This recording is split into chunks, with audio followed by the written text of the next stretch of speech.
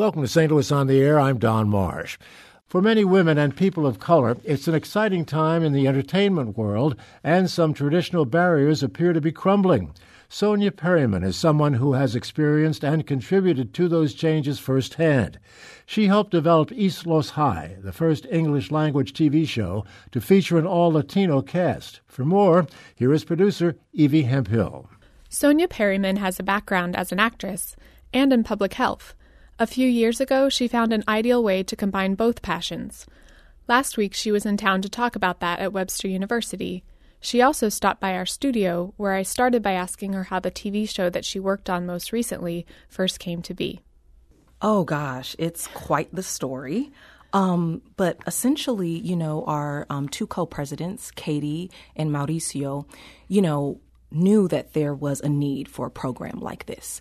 And it was actually born out of research. So I guess I should start to say that at Wise Entertainment, we're a little bit different from most Hollywood production companies because we always start with research because we're addressing social issues and we really want to make sure we get those issues right and do them as much justice as we can. And so They were doing research and they found that there was a statistic at that time, this was back in about 2009, 2010, that 51% of Latinas would become pregnant by the age of 20. And so they were like, that's a huge disparity. How can we address that through entertainment?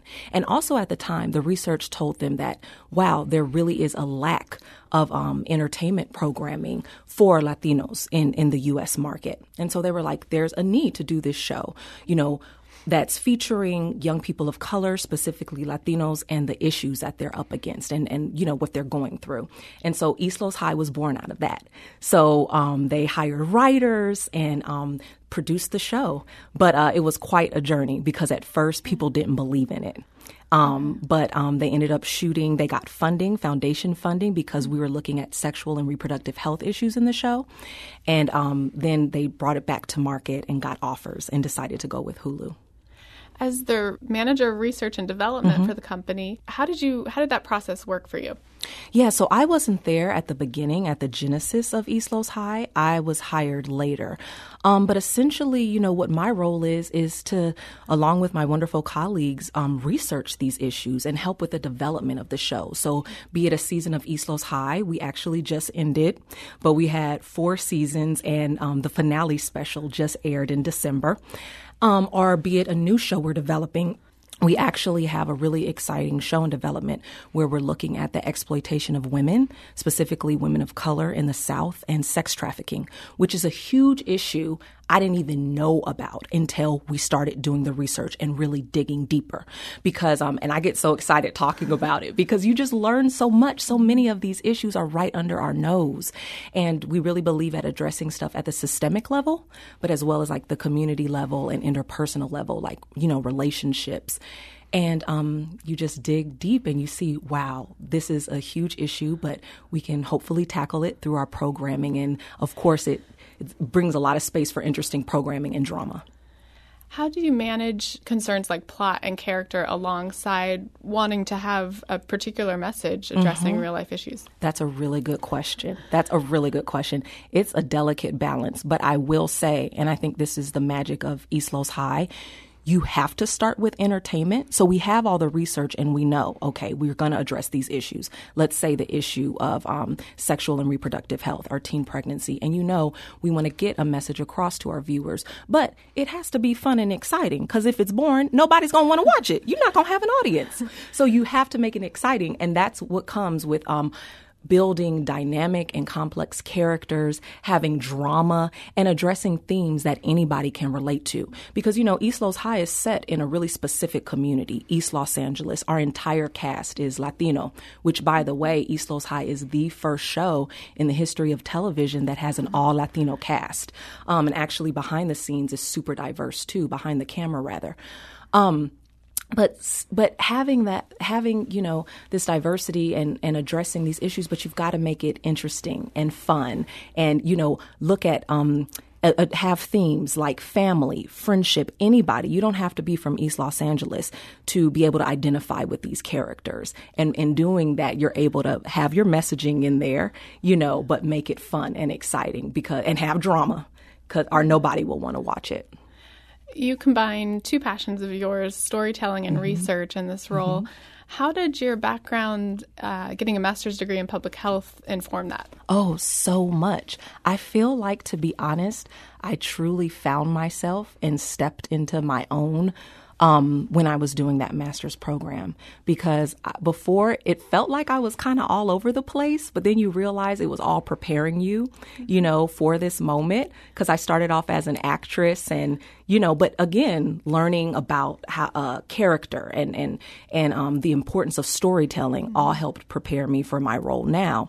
But yeah, I wanted to kind of do more to improve the health of my community. I saw so many people I knew, including loved ones, you know, suffering with chronic illnesses and dealing with a lot of social issues and just feeling helpless, and finally being like, maybe I could do something, play some sort of role to try to, you know, help folks. And so I became a health educator, and then that led me to want to get my master's in public health at UCLA. And that's actually when East Los High first launched, and I heard Katie and Mauricio, our two co-presidents and founders of Wise Entertainment, speak.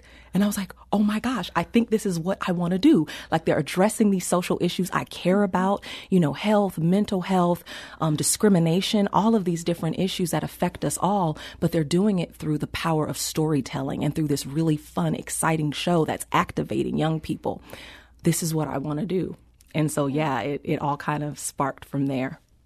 Can you give an example for those of us who haven't seen East Los High, maybe, of how one of those current issues comes to life in one of the stories about the characters? Of course. I think one really potent example is, I believe we were one of the first shows that had a protagonist that was undocumented. So the character of Eddie, he's undocumented. And we were looking at that story for over 2 seasons. And, you know, he's a young person, high schooler, dealing with, you know, normal issues that all high schoolers go through, relationship problems and everything. But he happens to be undocumented. But he spent almost his whole life in the U.S., you know, but really looking at what he's up against being undocumented. And we really found a way that I'm very proud of, and I know all my colleagues are proud of, to activate our audience around that storyline, you know, around advocacy and voting through Eddie's storyline. Because it was around the time of the elections that we were really going deep into his story, and he got detained and was in a detention center and was really dealing with a lot of abuse, and it affected his mental health. But through the advocacy of his friends and his girlfriend, in East Los High, they were able to help get him out of the detention center. And so we were really able to activate a lot of folks around that. And so it's something we're really proud of. Are there other TV series or movies that right now that you think demonstrate how things are changing in positive ways in the industry? Oh, gosh, yes. I think so much. I think stuff really is shifting, and it makes me really excited. These shows are very different from East Los High, but I love them. I love the show Insecure. I love the show Atlanta. I love what Lena Waithe is doing. There's just so much good programming out there where, again, what Wise Entertainment believes in, where underserved audiences, so people of color and women, are at the center of the narrative, and also in places of power. You know what I mean? Where we're the writers, we're the creators of this content, and it shows because it feels authentic and real. And as a viewer, you're just like, I've never seen myself like this, you know, on television before. It's so exciting and fresh, and it just feels like such a great time to be working in this industry. I'd love to hear a little bit about your story with your dad and how you came to your interest in serving people in your community.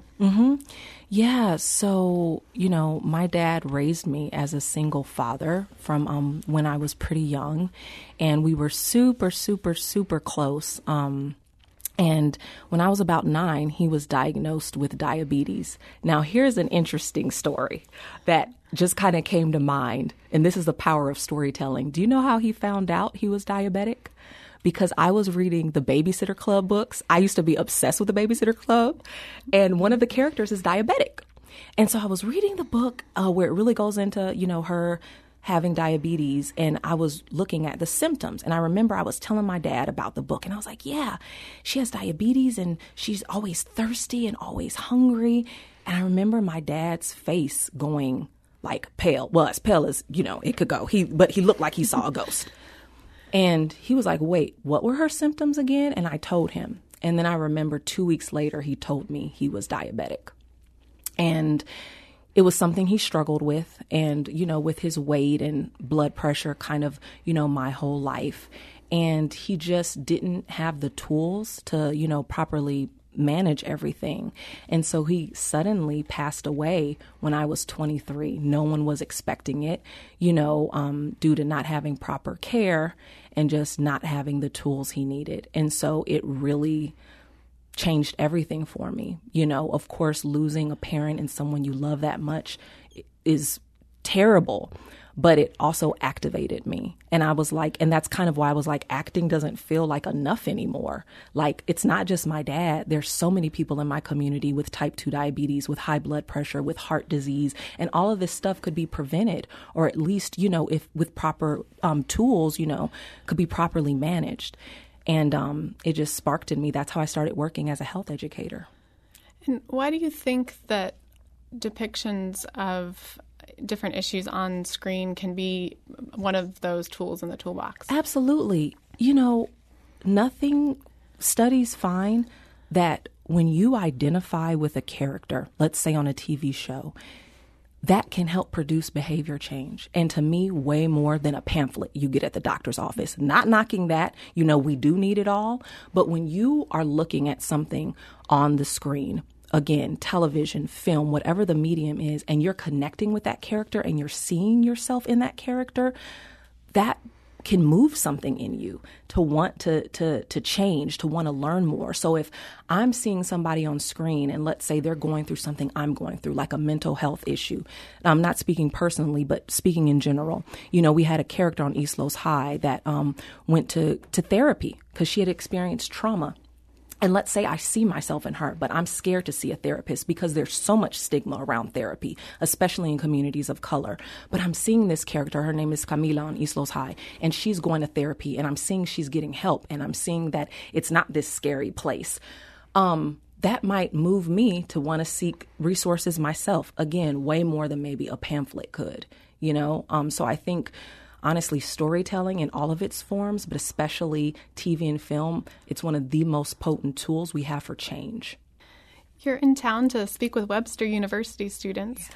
What's the focus of that talk? Yeah. Oh, gosh. So, well, first of all, a big thank you to Webster University School of Communication for having me. I'm speaking at the Media Academy, and I'm so excited to get to talk with the students. I'm talking about essentially reading culture to make culture, and kind of Wise Entertainment, our process of how we create content. And it's really unique. And I'm really excited to share that with the students. In talking with Webster students, is it difficult to get into the entertainment industry for people of color in particular?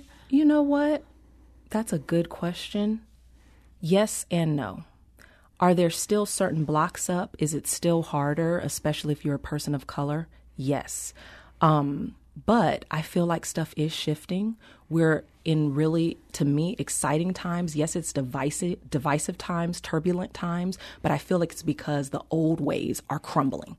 The old ways of all of this systemic oppression and keeping certain people out of places of power and keeping certain people from having a voice, that's crumbling. And people are like, I'm going to be heard no matter what. Even if I have to create my own web series, have my own blog, have my own podcast, I'm going to be heard. So it's exciting. So I feel like the barriers that used to be there are crumbling. And I just want to, if I can in any way, activate students to be like, your voice matters. Your perspective matters. There's only one you. Only you can tell the story you want to tell, and go for it by any means necessary. And I really do feel like the story of how East Los was born, East Los High, like, okay, we have this story we want to tell. We want to address these issues. We want to, talk to these community members and provide this content for this audience. And they were up against so many people were like, no, this show will never work. work. It's too Latino. The female characters are too edgy. You know, all of this, but they didn't stop. They got the funding and they produced the entire season 1 on a shoestring budget, and then people got it. And look where it is now. It's now an Emmy-nominated show. So no matter what, keep going, because eventually, you know, if you stay strong to your vision and you have and you believe in it and you have a strong message, I believe at least that, you know, there's a place for you. Can I ask why it was canceled after 4 seasons? You know. No, I can't speak to that, and I'm not entirely clear why, but you know what? It's all good. Of course, there was more stories we wanted to tell. Of course, there was more we wanted to explore, but we're also grateful we got the finale special, so we were able to wrap up storylines. And, you know, there's so much more to do. East Los High is only the beginning for us. We have so many cool projects in our slate that we're so excited about. So it's okay. More to come from Wise Entertainment. And from you professionally, what's next? Yeah. Ooh, good question. You know, I just love what I'm doing at Wise. Like, again, working with my amazing colleagues. We have, you know, we're sticking to our vision of producing content where women and underserved audiences are at the center of the narrative, and just, again, getting to dive deep and explore in the research, but also creating entertaining story that supports the research. So I'm just excited about that. We'll see where everything takes us.